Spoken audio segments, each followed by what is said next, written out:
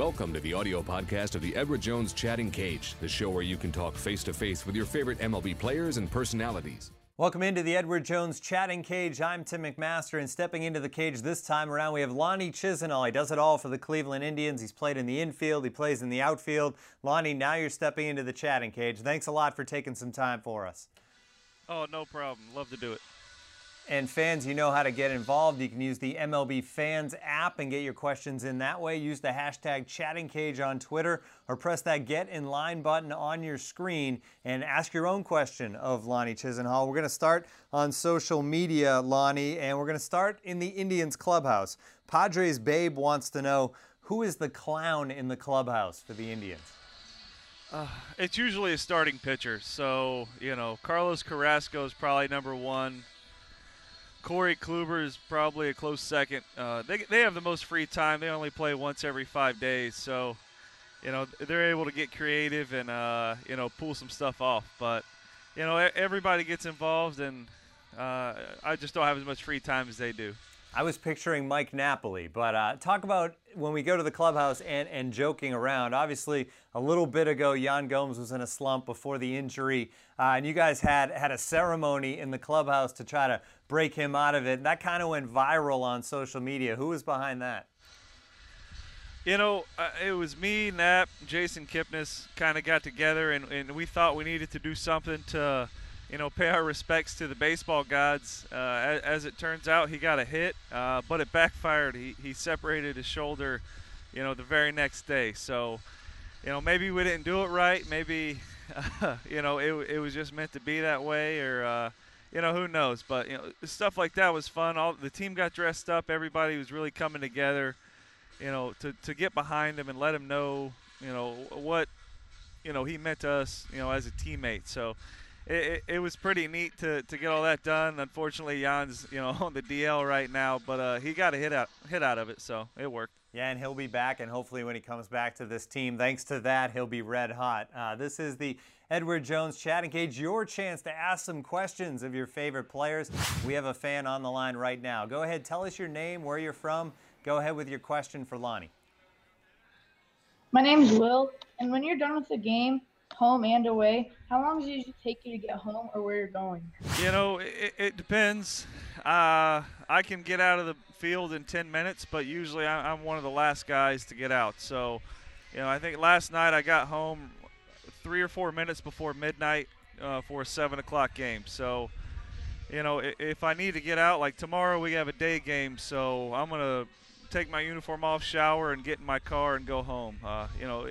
You got to get a full night's rest, before you play a game at 12 o'clock. And, some nights you need to stay a little longer to recover. So, you can be gone in 10 minutes or, it can take you up to 2 hours. I love that. It just mix and matches.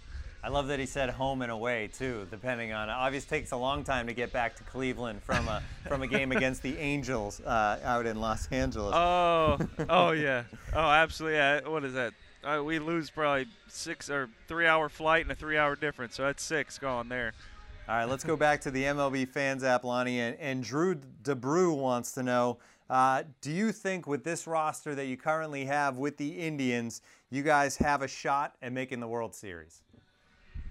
We think that every night we walk on the field. We made upgrades at the trade deadline. We got Miller and Geyer, and those guys are just adding to what we already have. We have a great starting pitching staff. Our lineup 1 through 9 has the ability to hurt you on any given night. So, that's definitely a positive. We're not counting on one guy, living and dying by, the 2, 3, 4, 5 hitters. It can be 7, 8, 9. That can do it any night, and that's kind of what we like about ourselves is we hold each other accountable. We all go out there every night and have the ability to do big things. Yeah, so I could definitely see us there. You guys have the lineup, and obviously you got that great rotation as well, the bullpen getting better. It seems like everything's kind of coming together for this Cleveland Indians team right now. In the thick of a pennant race, obviously. MWEG 517, Lonnie wants to know, what is it like in Cleveland now that the Cavs have won a championship and you guys are in first place? To be honest, that was them winning the championship was probably the biggest boost to, putting fans in our seats. They won. They had the parade. Cleveland was, it was going crazy for that day. I know our whole schedule to get to the ballpark was a little difficult. So, and once you saw them win it, and we started winning some ball games, fans were in the seats, and that, as a player is concerned, that's probably one of the biggest motivators is, somebody here, supporting you, and they supported the Cavs. It was crazy to see the turnout for that parade, and now being in first place, and seeing what winning a championship or just being successful can do for a city. That's huge. So we really love them showing up. Even on a day game on a Wednesday, you got 20,000 people here. That's a huge difference maker. Does it make you envision yourselves on those floats in a parade situation? Oh, that I'm not sure what I would even do in the parade. I'd love to have just getting after it with the guys on the team. We're a much bigger, I think basketball is 15 or 20 guys. So, and we'd be, probably 35 or 40 strong, as players. And, it would just be fun to be together and celebrating, as a city with, 2 championships in the same year. Yeah, it's certainly cool to see Progressive Field rocking again. A ballpark that when it first opened, they had that long string of sellouts going for so many years, and now it's back to that excitement level. We have another fan ready to go here, Lonnie. Fan, just tell us your name, where you're from. Go ahead with your question. Hey, Lonnie, I'm Connor from New York, and I'm just wondering, what's your favorite hobby off the field? I have an addictive personality, so I tend to dabble in a lot of things. Usually in the off season, I play a lot of golf, do a lot of fishing, and I hunt. During the season, it's a little more difficult to do things. So last month I picked up a drone, so I'm going to start messing around with the drone thing. Flying around, taking pictures. But I just dabble. Usually you pick up some fads. I definitely don't play Pokemon Go. That's going around right now. But just whatever to keep you busy. I read a little bit, play some video games. It's usually you follow whatever the group's doing. Lonnie, we actually had a question about whether or not you played Pokemon Go, so you got that out of the way. No, I don't play Pokemon Go. Outstanding. It's dangerous. Yeah, it certainly is. Certainly in a ballpark, too. Fans, don't play Pokemon Go at the ballpark. All right, now it's time for our EDJ question of the day, Lonnie. And the question is, what was your reaction when you found out that the team had gone out, pulled the trigger, and brought in Andrew Miller? I think I was out having dinner with Jason Kipnis the night before the trade deadline, and there's just rumors flying around. Everybody's involved in every trade. So, we were just talking. We're like, wow, it would be really nice, to have Andrew Miller because, we're about to go to New York and, no lefty wants to face him, let alone anybody. So, we wake up the next morning and, they had pulled the trigger. So, our front office was up all night. I know they looked tired the next day. But it's certainly an upgrade, not only to our team, but, to not have to face the guy, for the Yankees. So, it's a positive. We're about to head there, this weekend, and, it'll be fun to, see, what kind of boost he's going to give to us. Has he mentioned whether or not he's going to grow the hair back out? Because he obviously had to cut it all off when he went to the Yankees. Yeah, I think the hair and the beard are going to start, making its way back out. So he said it may take a while, but, it's nice to let it go every now and then.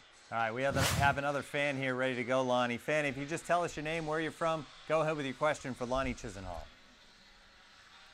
All right, my name is Isaac from Ohio. My question is, what do you think your biggest change was when you moved from third base to right field? It was such a long road to become. I think I turned myself into a pretty good third baseman towards the end. It was such a long road to get there, and moving towards right field, it's kind of a personality thing where I think that the position or just outfield in general fits my personality. You're and a few of my strengths are able to show where people or maybe weren't aware, I can run a little bit, I can throw a little bit, and right field was just, it was just meant to be. So, once I was out there, had a few good nights, it kind of just snowballed. So, third base was a long road for me, and I was, proud of everything I did there. But, for some reason, I was made to play right field. That's pretty cool to be asked to do that and to make the change, Lonnie, and to be able to thrive the way you have in the outfield. That's a pretty neat thing. Do you feel like you should have been playing in the outfield all the way along the way? No, I think a lot of the things that I worked on and was able to, do in the infield helps me in the outfield. So, without those, the footwork and the quick release and things like that, it could be that I wouldn't be the right fielder that I am today. So, I'm happy the way it happened.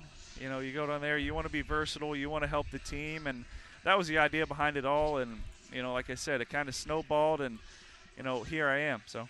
All right, we have another fan ready to go, stepping into the cage. Fan, just go ahead with your name and go ahead with your question for Lonnie. Okay, my name's Connor. I'm from Texas, and my question is, who was your favorite player when you were growing up?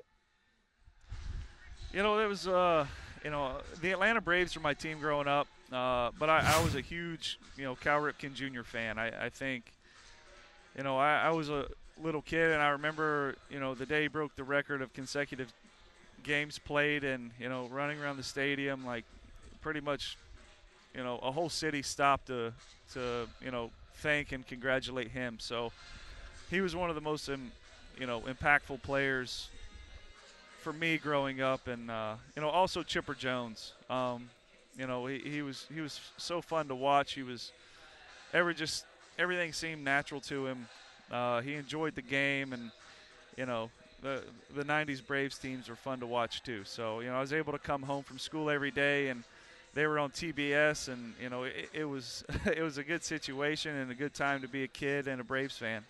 Yeah, and a couple of guys that played over there on the left side of the infield as well. This is the Edward Jones Chatting Cage, your chance to get in line, get some questions into your favorite ball players. Use that hashtag Chatting Cage as well. And we have another fan ready to go right now. Go ahead, tell us your name, where you're from, and ask your question for Lonnie. Hi, my name is Andrew Reeson. I'm from Connecticut. I just wanted to know, what is it like to play with or against guys that you know will go down as Hall of Famers? That I was just able to reflect on that this past week. They retired Jim Thome this weekend into the Cleveland Indians Hall of Fame, and when he was here, my locker was actually next to his. So, I got to take BP with a Hall of Famer, and that's one of the things I'm most proud of. And being able to play against other future Hall of Famers too. Derek Jeter, Mariano Rivera. Just anything. That's something. Everybody's not a Hall of Famer, but the way they treated people, the way they treated me, and I was just honored that they knew my first name. So it's cool when you get to be around that type of talent, but also, that type of person. So that's what the biggest, difference maker is for me. All right, Lonnie, we are actually out of time, but thanks so much for taking some time to get into the cage, and good luck the rest of the way with the Indians. All right, thanks. I appreciate it. All right, that's going to do it for another edition of the Edward Jones Chatting Cage. Make sure you tune in again next time.